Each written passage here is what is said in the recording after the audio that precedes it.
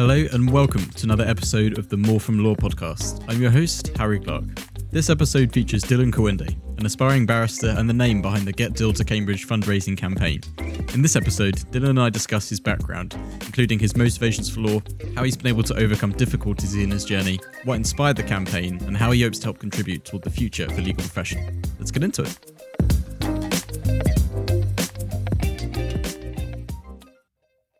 So, hi Dylan, thanks so much for coming on the show. Thanks for having me, Harry. It's an absolute pleasure. And usually I like to start my podcast with, a kind of brief introductory kind of icebreaker question, which is why people wanted to originally join the profession. And generally, if it's asking someone who's already in practice or someone who's kind of looking to break into it, it's, there's other topics that we cover. But I think the main crux of this episode today is really quite kind of inspirational and powerful for everything you've been able to do. And I think kind of asking you about this journey and this exploration behind your passion and desire to practice in law, and obviously to attend Cambridge is fantastic. So hopefully this is going to give a bit of substance to your story and help sort of share your message and your profile and what it is that you're sort of wanting to do. So I guess as an introductory question, for people who don't know you, what's your background and why are you interested in law? So I am the son of Rwandan genocide refugees. I was born here in the UK. My parents migrated in 1994, and they have always been a source of inspiration for me. They lost many members of their family during the genocide, and they inculcated in me values of resilience and ambition. So my dad was also offered a place at Cambridge University to read electrical engineering, but he didn't have the funds to accept the offer. But he didn't let that deter him. He was very ambitious and very encouraging of me to read widely and to do well at school. He also ran a charity that taught non-natives IT skills, and that instilled in me a desire to pursue a career that had more purpose. And then there's my mum who motivated me to develop my Christian faith. And, despite all the adversities that she's faced, she's remained resolute. So, I grew up in Harrow Road. On Harrow Road, it's in West London. I attended Westminster Academy, which is, a very ambitious state school. We were very encouraged to look beyond our limited resources. And so from that short summary of my background, it's pretty clear that I intersect various demographics for whom studying at Cambridge or pursuing a career at the bar remains a distant dream. And the campaign that I've set up is about reversing that trend. So I'm trying to raise 60k in order to cover both years at Cambridge. So it's a 2-year accelerated program. It's like the GDO, except it's 2 years rather than 1 year.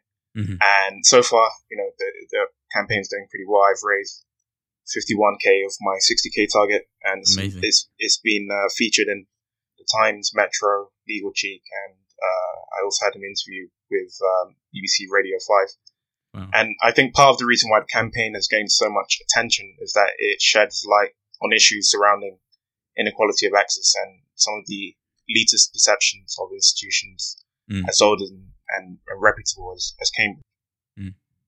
Yeah, no, I think it's incredible, and I think you're absolutely right. I think people have clearly connected with how you've been able to sort of overcome the sort of difficulties from your background, and clearly having that emotional support of your parents has been instrumental in kind of helping with that. I guess when it came to the initial starting point of trying to launch this campaign, was there a sort of spark moment when you wanted to try to bring this out into the public sphere? Did it happen by accident? How has this kind of journey began?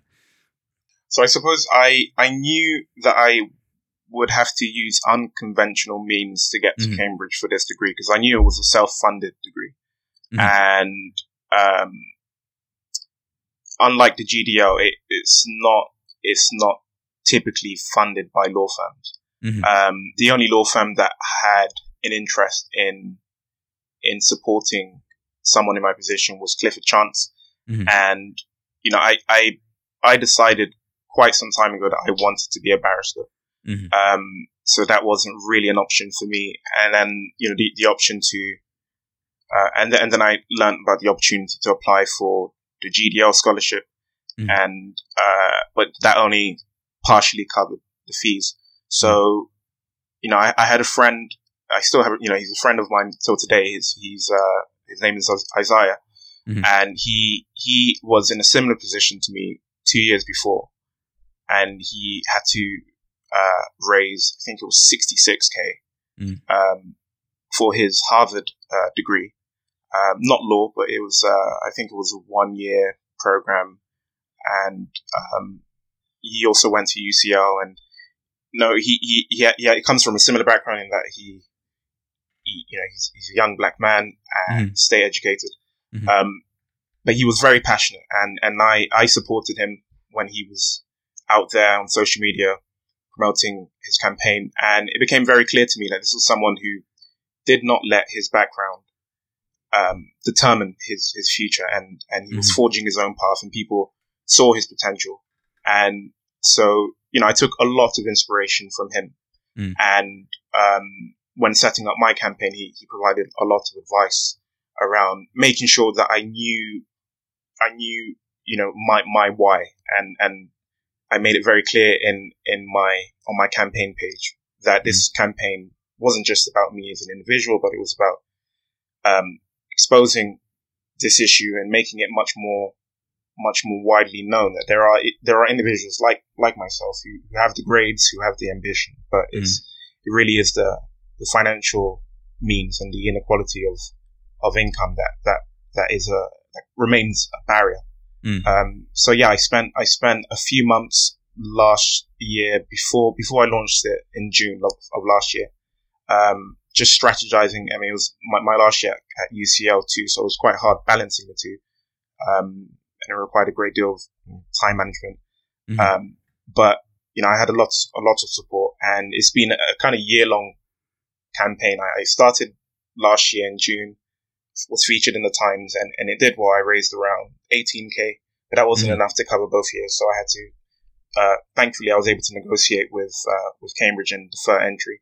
And this time around, I learned a lot from the sort of first phase of my campaign and what went wrong, what I could do a lot better. And this time I was much more targeted in the kinds of people that I was approaching on my LinkedIn, on various social media, and it's doing a lot better now. And I'm edging towards the finish line. Absolutely, and it's testament that you're here today as well through all those efforts in reaching out to me. And I think when I first sort of heard of your background and your story and what you were trying to accomplish, I think the first question that kind of came to my mind, I'm sure it will for people listening, is you've clearly had to overcome a lot of tough challenges, a lot of kind of barriers, as you said. I guess from a mental perspective, what is it that's helped kind of drive you with your resilience in terms of overcoming those challenges and just continuously trying to find a solution and to stay on this path that you're sort of working towards? Yeah, I think that's a great question. I have a lot of coping mechanisms. There's my Christian faith, so I spend quite a lot of time as soon as I wake up reading the Bible, praying, and it's like a form of meditation in my view. So that's what I do, like on a daily basis. I also attend church quite regularly. Other sort of mindset measures that I've put in place include looking at my goals with the end in mind, because it's so easy to get caught up in the process and be, let the pressure get to you. There are times where there have been times during this campaign where, I've had I'm getting a lot of traction, loads of people donating. I might raise 10K in one day, and then that's followed by a period of silence, and it's like, what's going on? And it's tempting to let that get to you and to sort of lose heart. But you have to be resilient. You have to remember, if people are taking such an interest in your campaign, clearly you've struck a chord. And so you just have to maintain that confidence and that self-belief. And, you will have individuals who don't quite get it. And, I've had people who, a small few, like a small minority of individuals who just don't like the idea of students crowdfunding in general, or people who've taken who who specifically don't like the idea of someone crowdfunding and sort of using their background as a way to gain sympathy points. And I've made it very clear to people that this is not, I'm not promoting a sob story. I'm much more interested in the impact that I intend to have on future generations. And I talk about my background just to give people context as to why I'm in this situation to begin with. And I think that's helped me remain grounded, having that very clear understanding of why I set this up, and understanding that it's going to have its ups and downs, its peaks and troughs, but the benefits that I will accrue personally, and the benefits that I intend to provide to the communities that I want to serve far outweigh the costs and the minor critics, minor objections that I might experience. I think that was something that kind of really stood out to me when you sort of first talked about your actual motivations to join the law generally, and also as a motivation you sort of said to pursue the bar route was to help people. I mean, I think it's incredibly commendable. I mean, in terms of where you see yourself going through the sort of profession from a practice perspective, is that the kind of main driving force that's pushing you more towards the bar, or even a particular kind of practice area within law?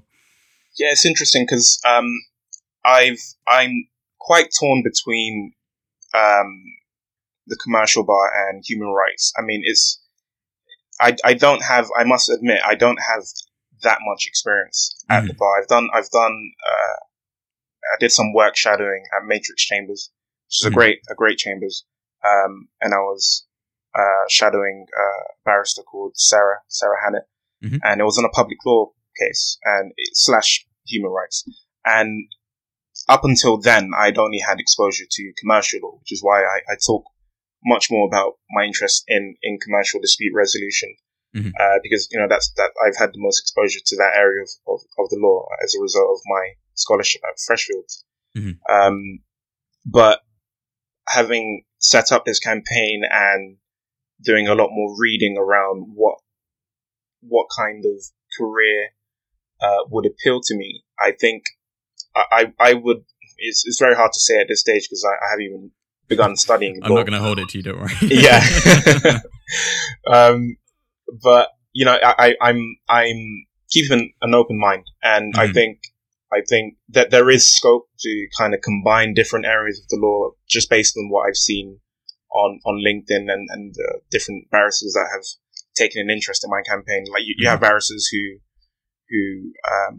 specialize in various areas of the law, and don't just stick to one niche. I might end up being that kind of barrister, but in any capacity, there's always the opportunity to do pro bono, and that's something that is very appealing to me, to be able to offer legal advice to individuals who just don't have the financial means to pay for that advice. And that for me is absolutely it's essential. It's one of the nobler aspects of the profession, and it's something that I'm very committed to do in the long term. I also want to do a lot of work with charities. I'm already a part of a few charities now, working on mentoring and coaching younger individuals on the skills that they need in order to be successful in the professions and in higher education.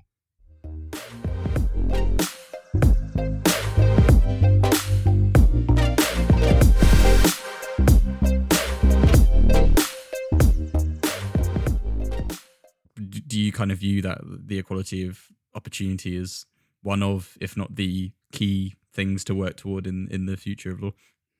Oh yeah, absolutely. I think many law firms have made great strides in terms of improving their diversity. I think the best law firms won't be the best law firms will not be recruiting in their own image. They're going to require experts from across different disciplines. So there's that diversity of thought, Mm-hmm. and then there's also the diversity, in terms of ethnicity and culture. I think that that's important because the global competitiveness of this market means that you just can't afford to have your traditional white male Oxbridge educated. That's just not enough, and that might have worked in the past, but it's just not going to work anymore. And I think there's value to be gained from diversity. There's the moral imperative, but there's also the business case, and I think more law firms are doing better on the diversity front. What I don't want it to turn into is a kind of sort of like tokenism. I think that is a problem because it can give a very false impression for people wanting to join in to the profession. I think it has to be much more sustained, and I'm not too sure about quotas. I don't think I think it's helpful to have targets, but quotas are an issue for me because that equality of outcome, I think, is something that is dangerous because it can put people into boxes, and what you find is that individuals are much more complex. They intersect various demographics, and so I think it's much more important to empower individuals, and all the group identity stuff that is secondary. I think it's much more important to make individuals feel like they can succeed in a law firm or in a set of barristers' chambers. I think that's far more primary. And I think it goes back to what you kind of originally said at the beginning, which is the idea of kind of championing that diversity of thought, and ultimately that is influenced in part by your background. And I think that you're absolutely right. The greater the degree of acceptance for a greater diversity of background, the more creative solutions we find, the more kind of elements we will consider when problem solving, and ultimately the greater kind of thoughts and opinions that we will have when going into a room, which is better for everyone in terms of the firm itself in kind of promoting a collegiate and inclusive culture, and ultimately for the clients who are, like you said, rightly so, coming from all kinds of different backgrounds, and requiring solutions which are going to be driven from all four corners of the globe. So no, I think that's an important point you raised.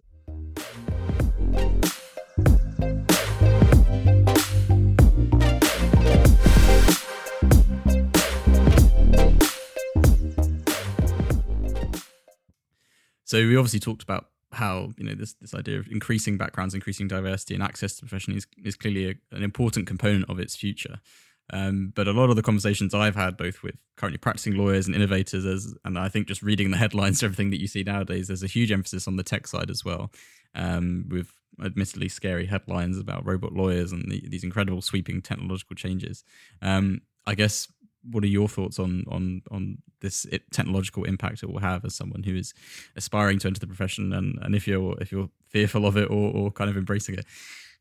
Yeah, I mean, I think the interesting thing about new technologies is that the hype around them and the expectations that we have around them are most pronounced when we know the least amount about them, and the more sophisticated our understanding of them becomes, the less hype there is around them, because we come to understand that actually some of these so-called revolutionary technologies are, to put it bluntly, just glorified Excel spreadsheets.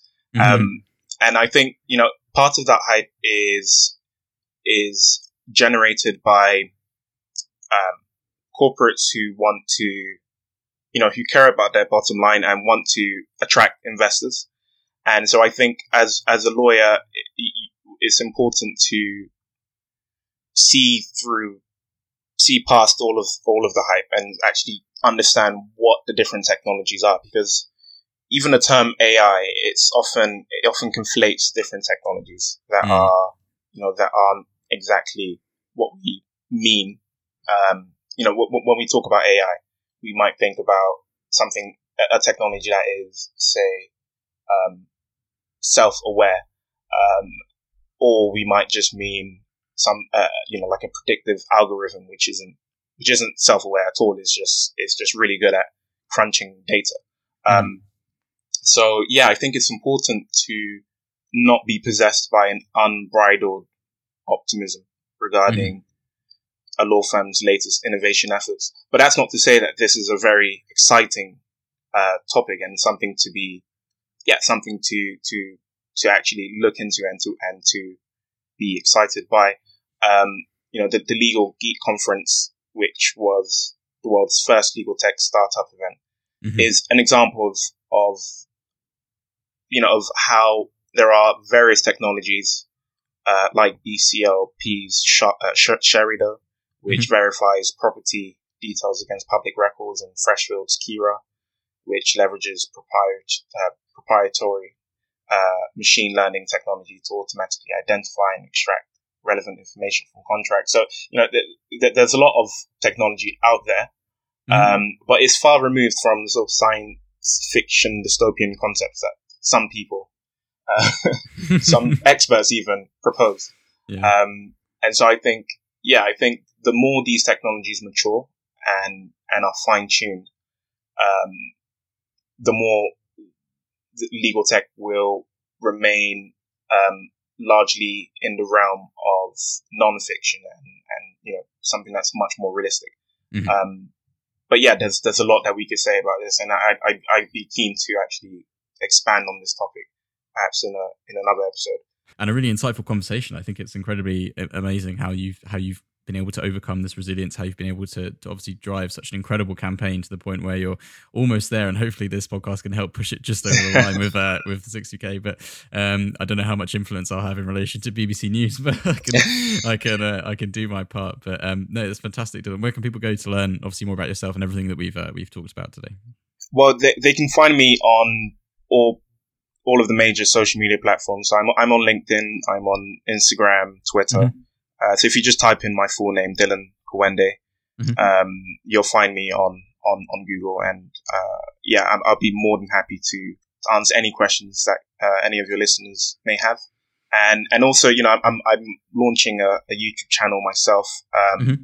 And it'll be great to collaborate with anyone and everyone who's interested in legal issues generally, and thinking about how we can sort of demystify what it means to be a Cambridge student or a barrister. I think it's an important work to do, and I'm trying to reach out to as many people as I possibly can so we can continue this mission. Absolutely. Well, it's an incredible mission to see you kind of generate, and I wish you the best of luck with the future. But for now, thanks for coming on the show and for sharing your journey, Dylan. It's great to speak with you. Thank you so much. Thanks so much for listening to this edition of the More From Law podcast. The amount of support the show has received recently has been unbelievable, so thanks again for playing your part in that by listening. If you'd like to support the show, please rate it 5 stars on the iTunes store and follow the show on your podcast platform of choice. It really helps the show reach more listeners. If you're looking for more tips, resources and guides, you can visit my website www.harryclarklaw.com, where you can also sign up to my newsletter and stay up to date with everything that I'm up to. For now though, I'll see you in the next episode of More From Law.